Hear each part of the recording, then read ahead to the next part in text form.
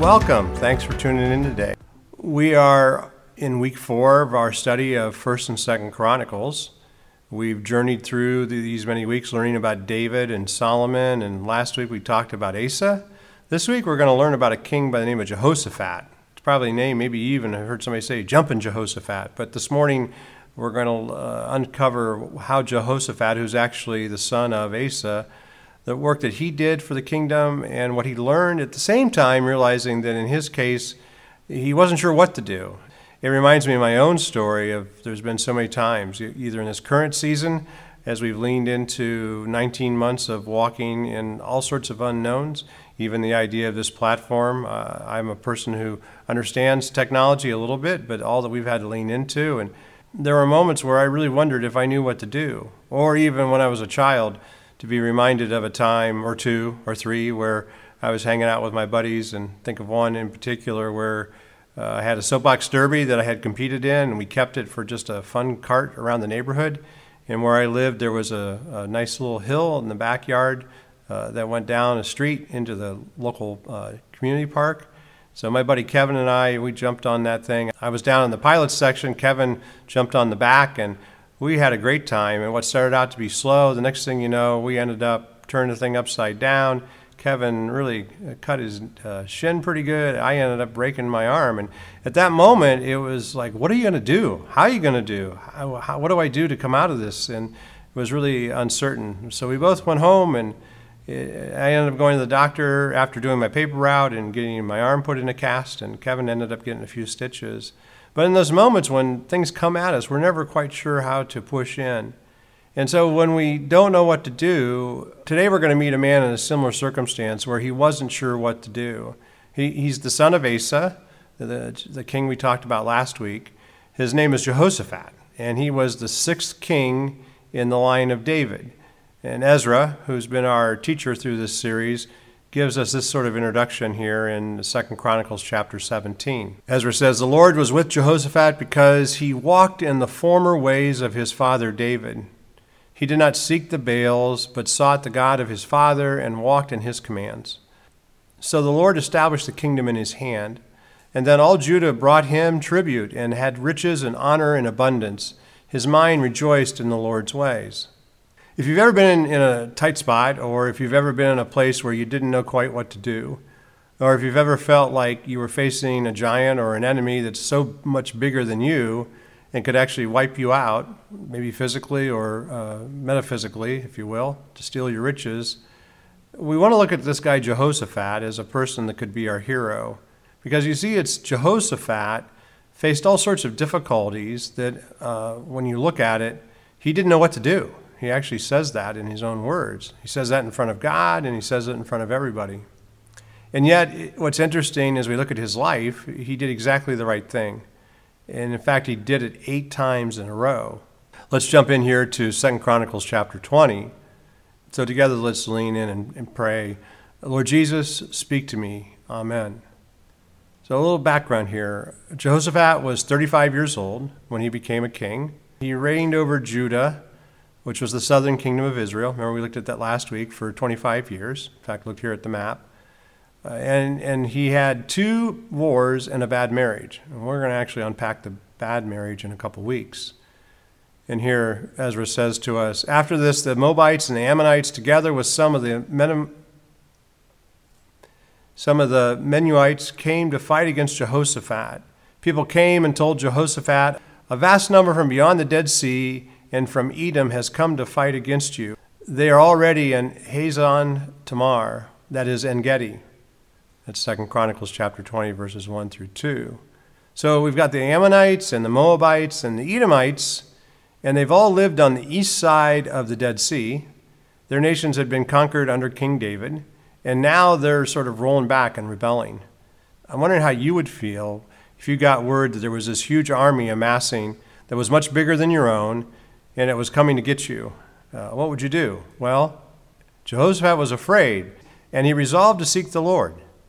Then he proclaimed a fast for all Judah, who gathered to seek the Lord, and they even came from all over the cities of Judah to seek him. There's 3 strategic things that Jehoshaphat does in this dark moment. First of all, he's resolved to seek the Lord, verse 3. He's called for a fast, and then he's gathered the people in verse 4. When we looked at last week's story of Asa, we were reminded of God's promise to Asa that the eyes of the Lord roam throughout the earth to show himself strong for those who are wholeheartedly devoted to him, right? And at the first sign of danger, Jehoshaphat sought the Lord. That's a prudent thing, right? He sought the Lord in all things. His heart was fully devoted, the scripture says, to the Lord. So I'm wondering in this current season, as we continue to move to a new normal, how has your heart been? I asked that question last week. Or where or who have you been devoted to? It's interesting here that Jehoshaphat, to deepen his commitment, he calls a fast. Now, a fast is something, it's a practice. When you fast, you're constantly thinking about food, which means you're constantly reminded that you do not live by bread alone, but it's every word that proceeds from the mouth of God. And so a fast is to help us lean into a time of prayer when we would normally be eating. We go on to understand that Jehoshaphat brings the people together because he knows their strength in numbers. 2 are better than 1, the proverb says, because they have a good return for their labor.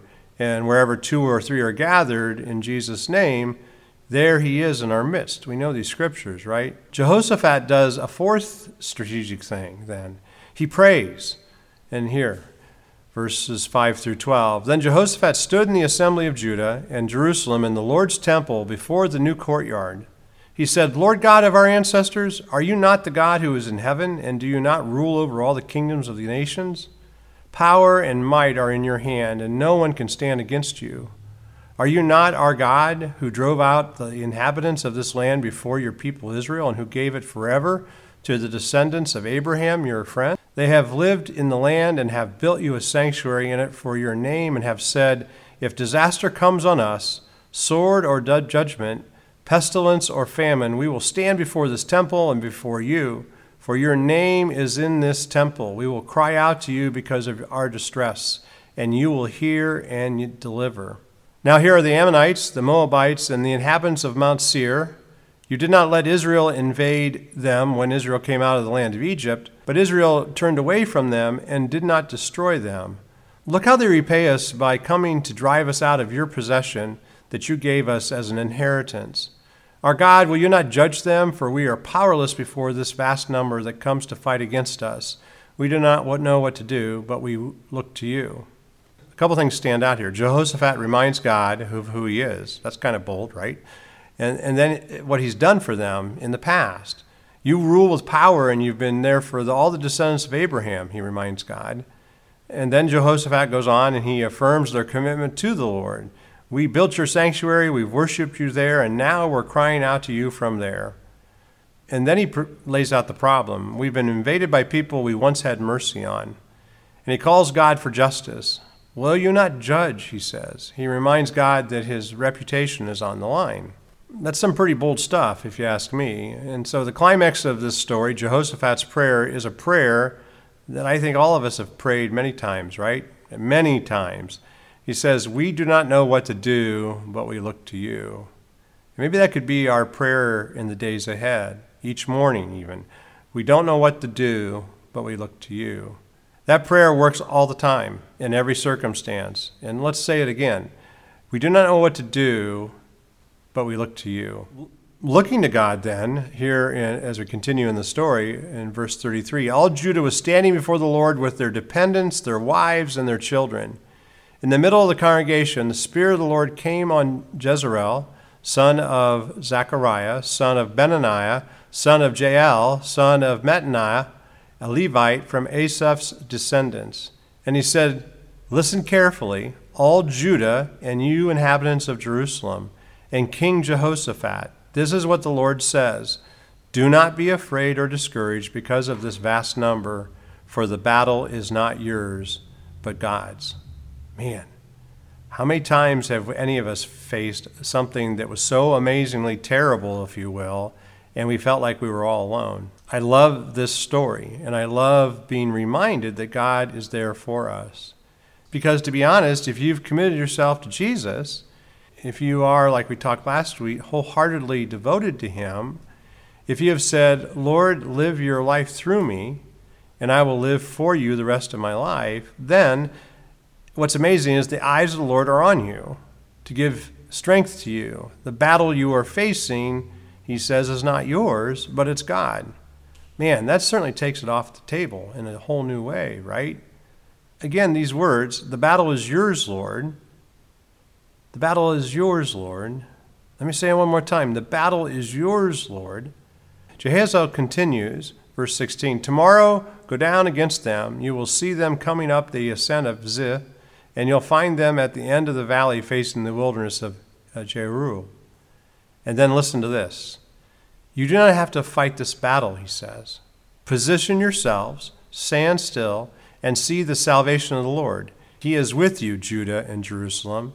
Do not be afraid or discouraged. Tomorrow, go out and face them, for the Lord is with you. Those are amazingly good and strong words for us. And then, continuing in verse 18, Jehoshaphat knelt low and with his face to the ground, and all Judah and the inhabitants of Jerusalem fell down before the Lord to worship him. Then the Levites from the sons of Kohathites and Korahites stood up to praise the Lord of Israel, shouting loudly. Man, that's getting even better, right? So what does he do? He leads them into worship, according to verses 18 and 19. They stood up, he says, to praise the Lord God of Israel loudly. Do you wonder what might have happened the next day? How many of the Israelites do you think died in this battle? Well, let's keep reading here and find out. Verse 20. In the morning they got up early and went out to the wilderness of Tekoa. Tekoa is about 12 miles south of Jerusalem. It's a fairly easy hike, since it's all downhill. Just before they started the hike, the text says to us, as they were about to go out, Jehoshaphat stood and said, Hear me, Judah and your inhabitants of Jerusalem. Believe in the Lord your God, and you will be established. Believe in his prophets, and you will succeed. And then it gets interesting in this next part, verse 21. Then he consulted with the people and appointed some to sing for the Lord and some to praise the splendor of his holiness. When they went out in front of the armed forces, they kept singing, Give thanks to the Lord, for his faithful love endures forever. I don't know if you've ever thought about the power of singing, but if you ponder this for a moment, it's interesting. They sang, it says, and the Lord heard them. And here's what happened, verse 22. The moment they began their shouts and praises, the Lord set an ambush against the Ammonites, the Moabites, and the inhabitants of Mount Seir who came to fight against Judah, and they were defeated. The Ammonites and the Moabites turned against the inhabitants of Mount Seir and completely annihilated them. When they had finished with the inhabitants of Seir, they helped destroy each other. I guess there's some kind of hidden power in singing, and it's something we've all missed in so many different ways, right? There's a power, if you will, in this idea of praising God. Something happens when we use our voices to make a melody to God. You might even think that the next time you're in trouble, or the next time you're in the shower, maybe you should start singing, right? So the sixth strategic thing that Jehoshaphat does is he appoints people to sing, verses 20 and 21. I know I wouldn't have thought that a major move to defeat the enemy would involve music and voices. Now you need to keep in perspective that Jehoshaphat and all the people don't know what's happened on the battlefield yet. They haven't even gotten there. They're just marching along singing. Verse 24 says, And when Judah came to the place overlooking the wilderness, they looked for the large army, but there were only corpses lying on the ground. Nobody had escaped. Wow. Wow. And so here's the story, and it's a true story. Once upon a time, there was a big bad army coming against the people of God. The people didn't know what to do, but they resolved to seek the Lord. They gathered together, they fasted, they prayed, they heard a word from God from one of his spokesmen, and then they worshiped. They began to sing, and God performed a miracle right there in front of them. He ambushed their enemies, and the people lived happily ever after. But that's not the end of the story. It goes on. And then Jehoshaphat and his people went to gather the plunder. They found among them an abundance of goods on the bodies and valuable items. So they stripped them until nobody could carry any more. They were gathering the plunder for 3 days because there was so much. They assembled in the valley of Barakah on the 4th day, for there they blessed the Lord. Therefore, this place is still called the Valley of Barakah today. Baraka means blessing, or the place became the valley of blessing. We're building a list here, and so here's the seventh thing that Jehoshaphat did. He blessed the Lord, verses 26 through 29. And the rest of it is history, as we say. Let's continue reading here, verse 27. And then all the men of Judah and Jerusalem turned back with Jehoshaphat, their leader, returning joyfully to Jerusalem, for the Lord enabled them to rejoice over their enemies. So they came into Jerusalem to the Lord's temple with harps and lyres and trumpets. The terror of God was on all the kingdoms of this land when they heard that the Lord had fought against the enemies of Israel. And then Jehoshaphat's kingdom was quiet, for his God gave him rest on every side. Last week we spoke about how this is the book of revivals, and this is the revival that took place under King Jehoshaphat. It was a terrible disaster. It looked like things were going to go south real quick against the nation. Nobody knows what to do, but there's one man. He's the king. He stands up and says, I'm going to seek the Lord. Brilliant. He asks the nation to join him in fasting, in gathering together to pray, and to ask God to deliver them. God answers through the prophet, and he says, I've got this. The battle is mine. I invite you to come and watch. And the beauty of that is the people believed. And they bow down to thank God in faith for what he's going to do, and then rise up and praise him with singing. Early in the next morning, they sing their way to the battlefield, where instead of having to engage the enemy, they find out that the enemy has engaged themselves. So the people help themselves to the spoils, to what's left behind, and they go heading home, and they hold another worship service when they get there. And then they enjoy the eighth and the final strategic move that takes place here, which is what? They rested, verse 30. They enjoyed the peace that God gave them. Through this series, we're looking through the eyes in the pen of Ezra, who lays out this story, and he's teaching us about how to rescue a nation. He's showing us this, and these are the lessons from the revival with Jehoshaphat. First of all, that God is available and attentive in your darkest moments. 2 Chronicles chapter 17. To be always reminded that God is there and God is aware. I like that. That God is there and God is aware. And then Ezra is showing us a second point, that prayer is more powerful than any enemy. 2 Chronicles chapter 20, verse 12. It's interesting that even when we don't know how to pray, like King Jehoshaphat, his prayer is one of the simplest, and yet it's even quite profound, to be honest. He just says, we don't know what to do, God, but we look to you. The Apostle Paul in the New Testament says, in the same way the Spirit who helps us in our weakness, because we do not know what to pray for as we should, but the Spirit himself intercedes for us with inexpressible groanings. Romans chapter 8, verse 26. So here's the takeaway. When things are dark and you're not quite sure what to do and you're looking for a solution to your problem, you just have to remember that God has the solution, even if you don't. We don't know what to do, but we look to you, Ezra tells us. Think about that. In fact, I'd encourage you to memorize that. We do not know what to do, but we look to you. It's an ancient prayer. It will work on any occasion. In fact, let's say it again. We do not know what to do, but we look to you.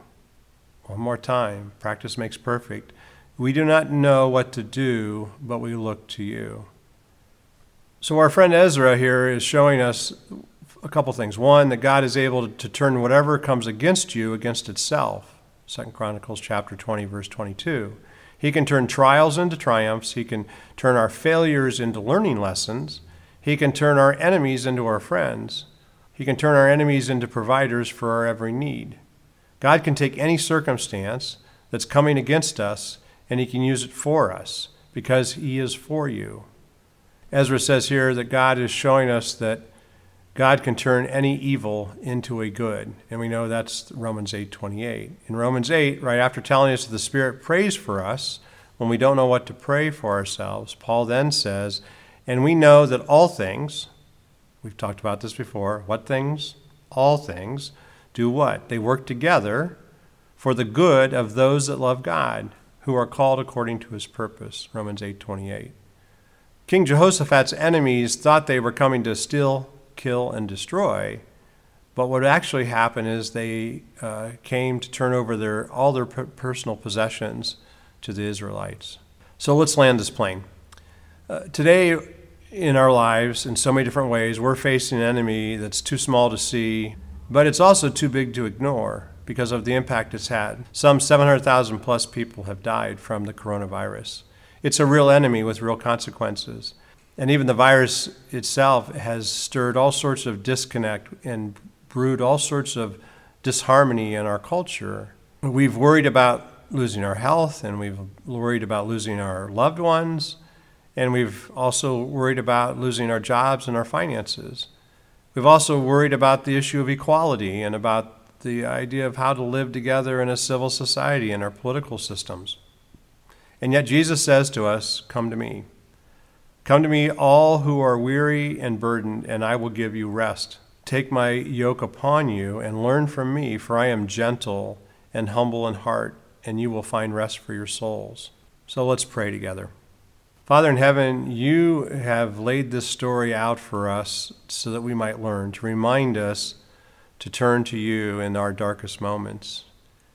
And although the worldwide pandemic continues to move, and we're seeing right now some decline in it, and it's also pushed with it so many different kinds of economic effects. And it's pretty dark to us right now, trying to understand what the future holds. We don't know what to do, and yet, as the ancient Israelites, we're looking to you. So first we pray that you turn this virus upon itself, that you destroy it, and you direct us to the valley of blessing where we can pick up the plunder and give you all the praise. So if you think about these words we've used this morning, we do not know what to do, but we look to you. Let's pray these together, maybe in your situation that you're pushing through. Lord, I don't know what to do, but we look to you.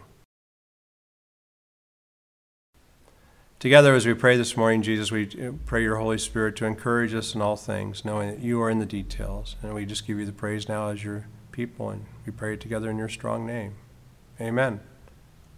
Let's continue with our worship, and let us sing like the Israelites of old.